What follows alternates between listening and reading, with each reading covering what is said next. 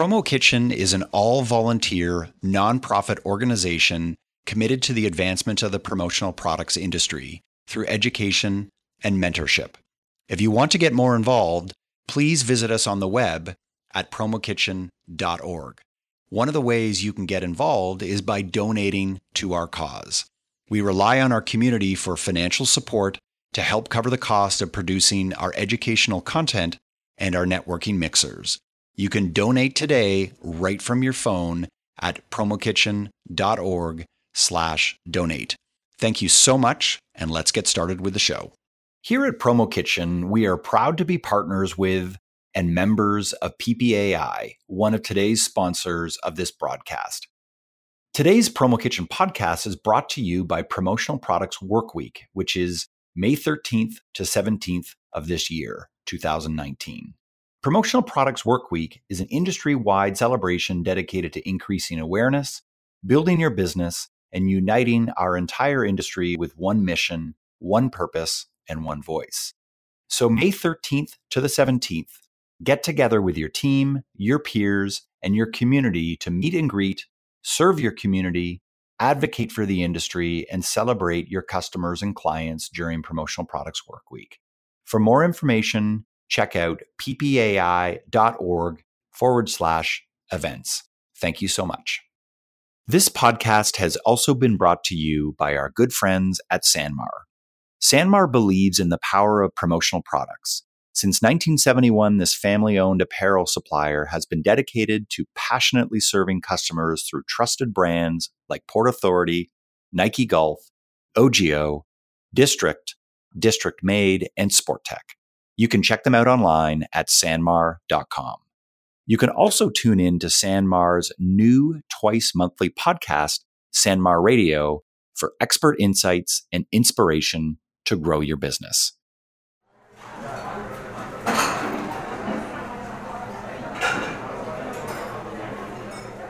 Hi everyone, it's Johanna Gottlieb with Promo Kitchen from Axis Promotions, and I'm here today with Mark Graham of commonsku and Promo Kitchen. And today we wanted to take a little peek behind what it's like to work for a company for many, many years and what it's like to just start out in this industry. So we're doing another series in our Vets and Newbies, and we're going to talk to Lisa Pine from Axis Promotions, and we're going to talk to Laura Gibson as well from Brand Fuel. And we're going to get their perspectives from the industry many years ago with start dates and recent start dates, and just talk a little bit about expectations, sort of get a peek behind their worlds from two different companies and two different perspectives.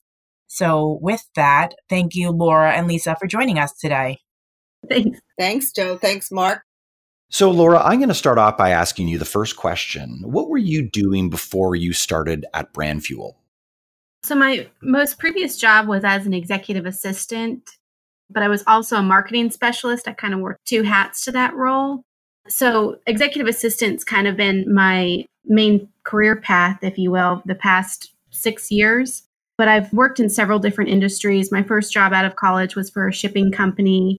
Then I worked for a healthcare company out in Texas. And then recently I moved back to the area about 3 years ago. And so that's what led me to the executive assistant position.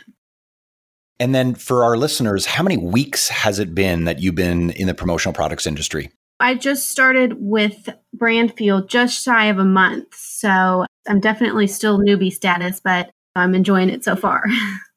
Yeah. Hey, Joe, would you say that a month is still okay for newbie status? She doesn't graduate into veteran just yet after a month, right? I feel like she's definitely still a newbie. Good stuff. Joe, I'll turn it over to you.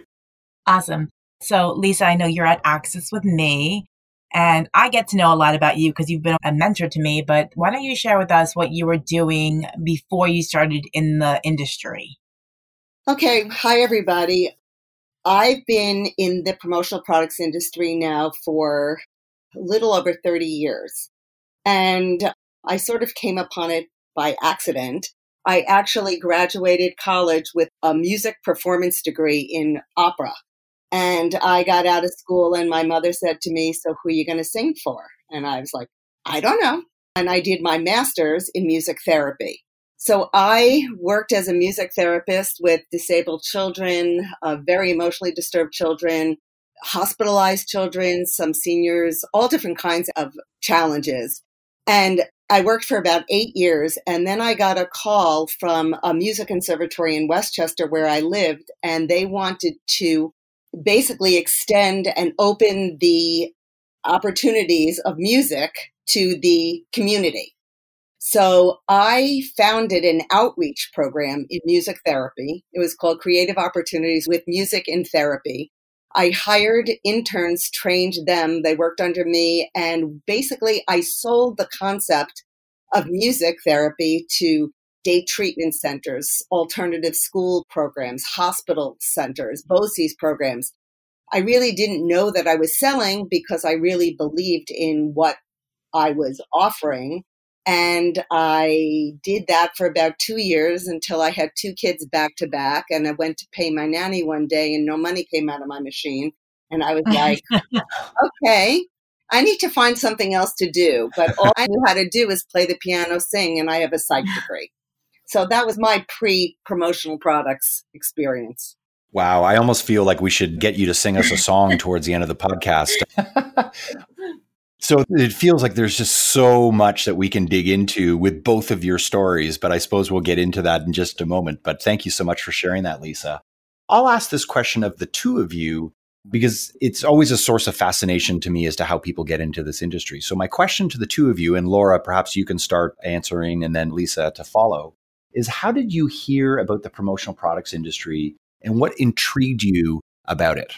You know, I was reflecting on this question, and I first came across this industry in my previous job as a marketing specialist. I was in charge of ordering all of our branded promotional items for the company, you know, and giveaways that we had for events, or, you know, anytime a salesperson made a call with one of our customers, you know, it's always nice to have something to give them. But in working with just a brief time with Brand Fuel, we do work with universities, with major corporations, and branded merchandise is all around us. You know, back when I went to school, anytime I would go to the campus store, there'd be branded items. I'm a proud alumni of James Madison University, so I have quite a few branded logos of their items. So it's just really intriguing, you know, how it is around us. And one of my first sit downs with Danny from Brand Fuel is, you know, he said that promotional items are a lasting source of advertisement. In this day and age, we skip through commercials, we fast forward as soon as possible, we skip through the ad, but promotional items really stick with us. So it's a really unique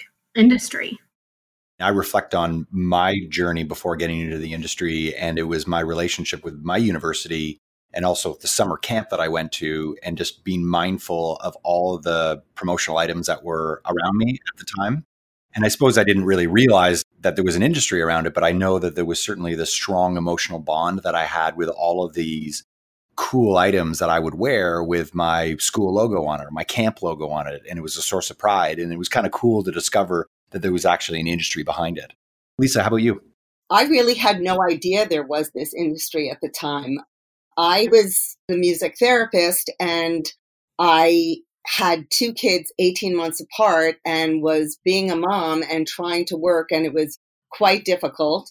And my mom said that she knew somebody who worked for this company, and they sold like water bottles and pens, and she can work out of her house, and, you know, you can make a lot of money. And I was like, okay, that sounds good. And I had no idea what I was getting myself into, to be quite honest.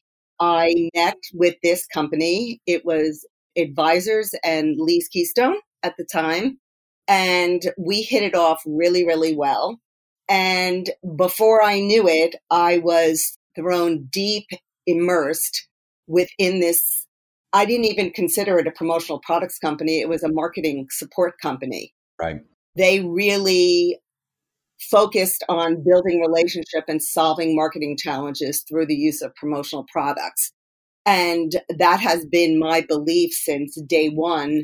I think this kind of aligns with my therapy experience, because I would listen and try to figure out ways to use music to help people solve issues or communicate. And now I listen to understand what their marketing strategies and needs are to come up with branding solutions for them. Wow. So I find this is a deceptively difficult industry. Yep. because you have to be an expert in so many different areas. But I'm still here 30 years later, and it's proven to be quite fruitful for me. Yeah. Just as a side note, I think it's so fascinating to understand where people came from before they came into the industry, because I think a lot of people will lament about how there's not a specific promotional products track at the college and university level like there is for, let's say, becoming a marketer or a salesperson or a doctor or a lawyer. Correct. And I actually even wonder whether that would be impossible to do, because the foundation for being successful in the promotional products industry comes from so many different areas, right? Like, Lisa, I know a lot of people in the industry, and I've never met anyone who has come from a music therapy background at all. Yeah. And clearly it's set you up for great success. And as you say, it's that empathy and that listening. And you don't really teach that in school. You got to kind of learn it. I also think teachers are really good backgrounds because you have to listen well to be good at this job. Yeah. Also, I feel like people who are waiters or waitresses, those give them really fine skills with adapting and multitasking. Yeah. Fascinating. Lisa mentioned she stumbled upon this industry. I think I hear that so much. I didn't know this existed. I stumbled upon it. And yeah, her background is so unique. I hear a lot about people that have been in like waitressing or waiter roles or bartender roles before this job. I feel like that's a good one to connect back to this as well, because of the, patience and listening and sort of attention to detail, if you will. So yeah, it is always interesting to hear where you were.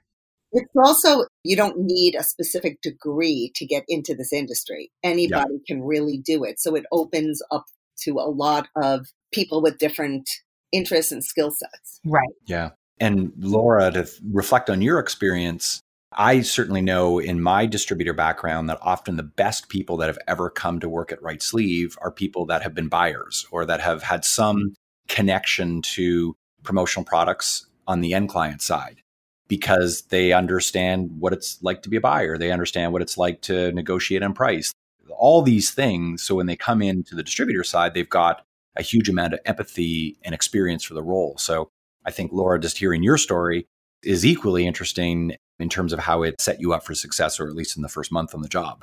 Yeah. Oh, yeah, definitely. I pride myself on having a keen eye for detail and, noticing certain things, whether it's a font differential from the approved logo. But yeah, coming from a buyer side of thing, it's definitely given me a unique perspective. And definitely the folks here that I'm working with are always constantly encouraging me, hey, if you see something, let us know, don't be afraid to voice your opinion. So that's very nice. Yeah, absolutely. So Laura, you've been on the job for 30 days now, 1 month. How's it been so far? And Danny Rosen has given specific permission to be totally honest. So let it rip. Yeah. The expression drinking from a fire hose? Imagine two pointed at you. No, it's been a whirlwind, but a great whirlwind. And, Brandfuel's really invested in me. I'm based out of our Norfolk office, but my first week was down in our Raleigh, North Carolina office. So I was fortunate enough to go down there and train with, it wasn't just one person training me. My position with Brandfuel is a sales coordinator, and I sat with 4 sales coordinators down at that office. I sat with our web developer. I sat with, obviously, Danny. Unfortunately, I'm just kidding. I sat with Danny for a couple hours, and he really, it's great to speak with people who've been in the industry for a very long time. And it's just been a really great experience. The amount of training that I've received, it's staggering, because I've come from previous workplaces where the training was a little lax, but they really want to invest in my future here. And I'm proud to be a we part of Brandfuel. I'm not just saying that the team, it's our team. So it's been great. I mean, it's definitely been busy and it's a huge learning curve, but I enjoy the challenge and I'm very excited for the future. That's awesome. I just always imagine the energy of Brandfuel to be just like all smiles and positive vibes, because I don't think Danny could ever be in a bad mood or negative. I try to be a positive person, whatever I feel like I'm getting to a negative place. I'm like, how does Danny do it all day, every day? So it must be fun. I'm sure it's a lot of hard drugs, but. Oh, for sure. That guy's got problems. Lisa, I'm going to switch back to you. So when you started, tell me a little bit about your first role in the industry and how you really got your hands dirty. Well, I came in as a salesperson right off the start. I didn't do any supporting of any other groups. They hired you and threw you right into the fire. And I didn't make any money. You only got paid for what you sold and your commission structure. So I had a very organized training program. I remember Michael had murals all over the wall, like what you do when you first go into an office, how you make connections, how you do your pitch. We had a whole dialogue that we had to memorize and what we said and how we pitched ourselves, and just scouring through catalog after catalog to understand what each supplier was all about. Because at that time, every supplier didn't have everything. There were bag manufacturers and different technology. I didn't have a computer, so I was cutting out art, learning how to identify PMS colors and writing them and taping them to the different parts of logos and preparing FedEx to send them to the factories, which took a day. I mean, it was a completely different world. Yeah. So I had to learn every single part of the job while making no money. So I was very, very focused on getting clients. And that has been something that has really helped me get to the level that I'm at, because I'm always feeding the pipeline. I'm always looking for new opportunities. Now, I have a team of 4 that support me because my business has grown so much, but it is very different from the beginning. Lisa, what was that like to not be making any money right at the very beginning? I didn't know any better. That was just the way it was. I was trained. I had a commission structure that I dealt with, and I got commission when the clients paid. Yeah. So I learned about margins. I learned about collections. I learned to keep going. I made very little money, and it grew and grew and grew every year. And there was always that carrot being dangled. And for me, as I told you, when I went to the cash machine and no money came out, and I had 2 kids that were 18 months apart, and it was the time where my husband was in real estate and the real estate market crashed. So we had to, as a couple, come up with ways to make money, but I was still fortunate. I was married and he was bringing in some money. So we worked together, and it was certainly worth my while staying with it and just keep going, because I've become fairly successful at this job. So she's being modest. She's become very successful. And one of the things I know about Lisa is that desire she's describing in the first few years when, I obviously didn't know her then. It's still there, because I'm going to make fun of you a little, Lisa. Lisa, at the end of every year, says, how am I going to do this again? I do. And we all laugh at her because we always know she's going to do it again and do it better the following year. So she always thinks she's going to lose her largest account and worry on how to pick up new business, but somehow she always does. Thanks, Joe. Isn't that the sign of a great salesperson, that, they set their expectations low, but then they're able to exceed them? And I just think that that's maybe it's a sign of humility as well. So good on you, Lisa. I think it's more about, we always say, goals, you can't just wish to be good. You have to have a plan. Yeah. So, you have to really think about what your annual goal is, how that breaks down monthly, how many clients you have, what you can feel comfortable with. Like, I definitely analyze my business and understand where the risks are. So, yeah, absolutely. And you know what? It's actually not that crazy to have that fear that you could lose that big client. And at the end of the day, it's all about the selling activities to make sure you're re-engaging them, and also planting the seeds with other customers, lest that customer leaves one day, which may possibly happen. I think that's really the sign of an amazing salesperson. It happens all the time. Yeah. So. Yeah, it's life. So Laura, what do you think a typical day will be like at Brand Fuel? You've been on the job for 30 days, but what is your expectation of what you think that'll be for the next little while? I think there's a healthy combination of structured, what's coming to you each day, and also a little bit of unpredictability. So some days, I might walk in with only 20 emails waiting for me, and I've already walked in one day with 90 emails waiting for me. And, oh my goodness. I know for the first several weeks, I've been mostly focused on the production side of things, and I'm just starting to dip my toe into the, sales order, building the sales order within commonsku. Brand Fuel has done a great job of managing my expectations and really checking in and making sure hey, is there any problems areas? Are you getting stuck on something? Do you need help? That sort of thing. So I think I'm very well prepared for the coming months and hopefully years that I'm here and that what I'm going to be doing. And, a lot of it is client interaction, following up with them, making sure that they receive their product, everything looks great, that sort of thing. But also, hopefully I'll help, some of the sales teams out and creating quotes for them or presentations down the line. There's definitely plenty of opportunity and growth for me here. So I'm very excited. That's awesome. I'll just make a quick little comment. And I know, Lisa, you started off just in sales. You didn't go through the coordinator administrative role. But what I can say based on what you just said there, Laura, that I think that starting in a promotional environment as a coordinator or sales coordinator, whatever you call it, I think is a wonderful foundation for a successful career in sales. And we've certainly seen that a lot at our distributorship, that you get these people who come in who don't understand the industry, but they have some outside experience, but then they learn the tools of the trade in terms of how to interact with customers, how to deal with different suppliers, how to deal with the different technology platforms. And after anywhere between 12 and 24 months, it's given them this huge amount of confidence to be able to go out into the marketplace and really bring in a great amount of sales. So that's an interesting story. And Lisa, I know this wasn't something we'd shared with you before in terms of a question, but do you look back 30 years ago and do you think starting off in a coordinator role would have given you a different perspective on your eventual role in sales, or were you just ready to jump right in and just start selling? Well, I had to do everything. So I didn't have a coordinator. I didn't have support staff. I did everything. Yeah. So although I was focused on selling, I still had to do the presentations and getting the quotes and understanding the production. So I did every role because I was a one-man team. Yeah. The company did not provide those services for you. Right. That's interesting how things have evolved, haven't they? Yeah, very much. So not only did I not get paid, no one helped me out either. Yeah. Yeah. It's interesting. It's almost like you had to walk to work uphill both ways, right? Without shoes on. Correct. Yeah, exactly. Without her Louboutins.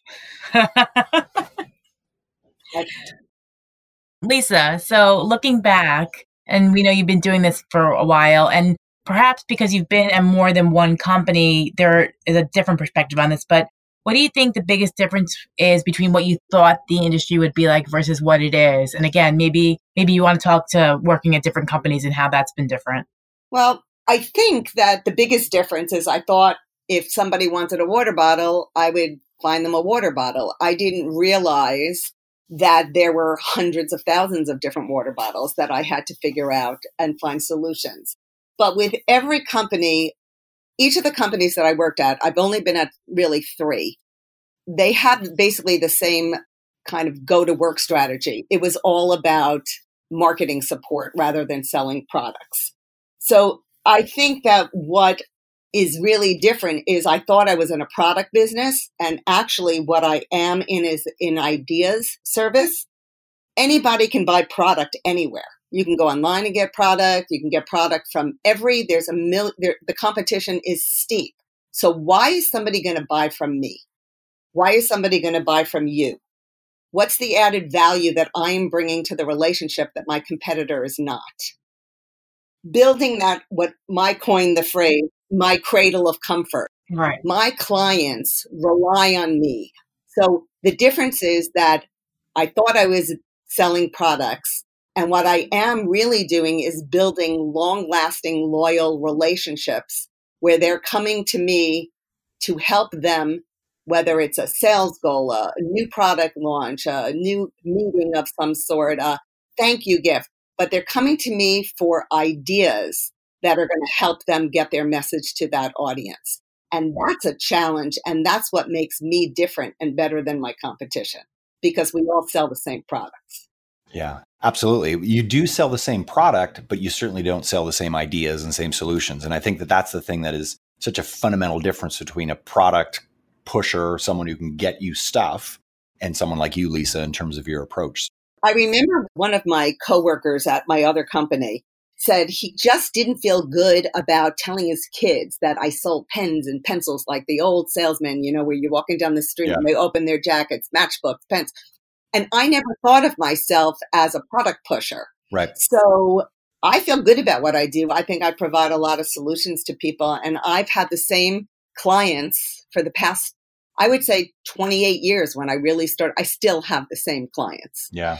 I lose very few clients along the way. And I think that speaks for the company that I work with and my team and myself.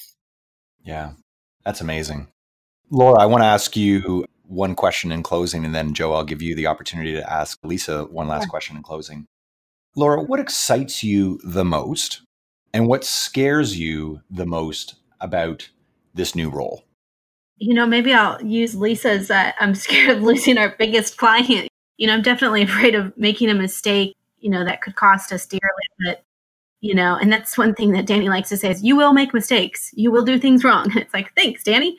No, but, we have a great support system here. And a lot of times when mistakes are made, people are quick to forgive if you own up to it and here's what I'm doing to fix it, that sort of thing. And you're still going to get this on, by your needed date. But I'm very excited. Lisa, I've taken notes and foods for thoughts for everything that you've said. I really like how you say that you're an ideas service. And that's a great way of looking at it. You're not a promotional product person. You're an ideas service. And I think that's so great, for me to hear from someone who's been in the industry longer than I have. And I'm just absorbing everything that you have to say. So I'm excited for the amount that I'm going to learn. I know that I'm not an expert in few areas, but, I can definitely learn and give it my all. And I'll get there hopefully one day where I can, maybe 30 years from now, I'll be the vet on this podcast and they'll be talking to someone else. So you never know. Laura, I love your attitude. Joe, will you and I still be hosting this in 30 years? I think one of the most exciting things about this job to this day is that I still learn every day. I find it amazing that when I meet with the same suppliers year after year, month after month, every show that I've ever been to, I come out of the show and I just can't believe that I'm still learning and that there's new things that excite me every day. And I think that's why I'm still good at what I do. But you will make lots of mistakes. And as you said, it's how you handle the mistakes. But it could be a good podcast to talk about all the things that go wrong and how you fix them. Food for thought. Right. Yeah. I would definitely tune into that one. I have a clue. Laura, you have a great attitude, and the fact that you're taking notes and listening to others and listening to Lisa and getting some advice is just, kudos to you, because there's so much more to this industry than the brand fuel box. And you happen to work at a wonderful company, but there's colleagues in the industry, whether it's Axis or another distributor, that can help you. And I know you know that through commonsku and through all the resources you have, but it'll be great if you keep on, trying to learn from others and taking notes. So I'm sure you'll be great. I'd love to hear how you're doing in a year from now. Oh, absolutely. Yeah. And Lisa, going back to you, just to kind of wrap this up, if you could give yourself any advice 30 years ago, what would it be besides, keep some stash cash for the nanny? I think you always have to keep an open mind. You're only as good as the amount of time and effort you put into it. And you need a lot of patience. My first client that I got, it took me a year from prospecting them, that it took me a year before they actually met with me. And I just won 2 global jobs for them. So it's literally 28 years later. Yeah. So you need a lot of patience, but every day you got to come in and throw a lot of stuff against the wall because only so much is going to stick. And the more you throw, the more it will stick. But you need to be open to new ways. I think on the downside, I probably get a little too stuck in the ways that I've been doing things because they've worked. And I need to open myself up more to what's more current and happening. But it's an interesting, fun industry, and it's never dull. Well, I think from my perspective, just listening to that, Lisa, it's amazing that you still have the energy and excitement for the job after 28 years. I mean, that's a long time to be in the business. And, you do certainly see some people starting to lose steam at this point. And just listening to you, it feels like this could have been your first month on the job with all the excitement you've been able to bring to this, just like Laura's. And I think that's really exciting. And Laura, as you look at Lisa's trajectory, I think that it gives you a lot to look forward to in terms of growth and professionally and personally that you can get throughout this industry. So what a cool answer. Thank you so much for that. You're welcome. Well, I think on that note, Lisa and Laura, thank you so much for taking the time. This was a really wonderful experience. And thank you, Joe, for coming up with this wonderful concept of newbies and vets. And on behalf of the entire Promo Kitchen community, we all thank you for your time. Definitely. Can't wait to talk soon, guys. Thanks again for listening to this edition of the Promo Kitchen podcast. If you like what you hear, you can subscribe to the podcast through iTunes or wherever you get your podcasts. And remember, you can always get involved in the Promo Kitchen community by visiting us at promokitchen.org. You can also show your support by donating to our cause at promokitchen.org/donate. We would sincerely appreciate it. See you next time. Thank you.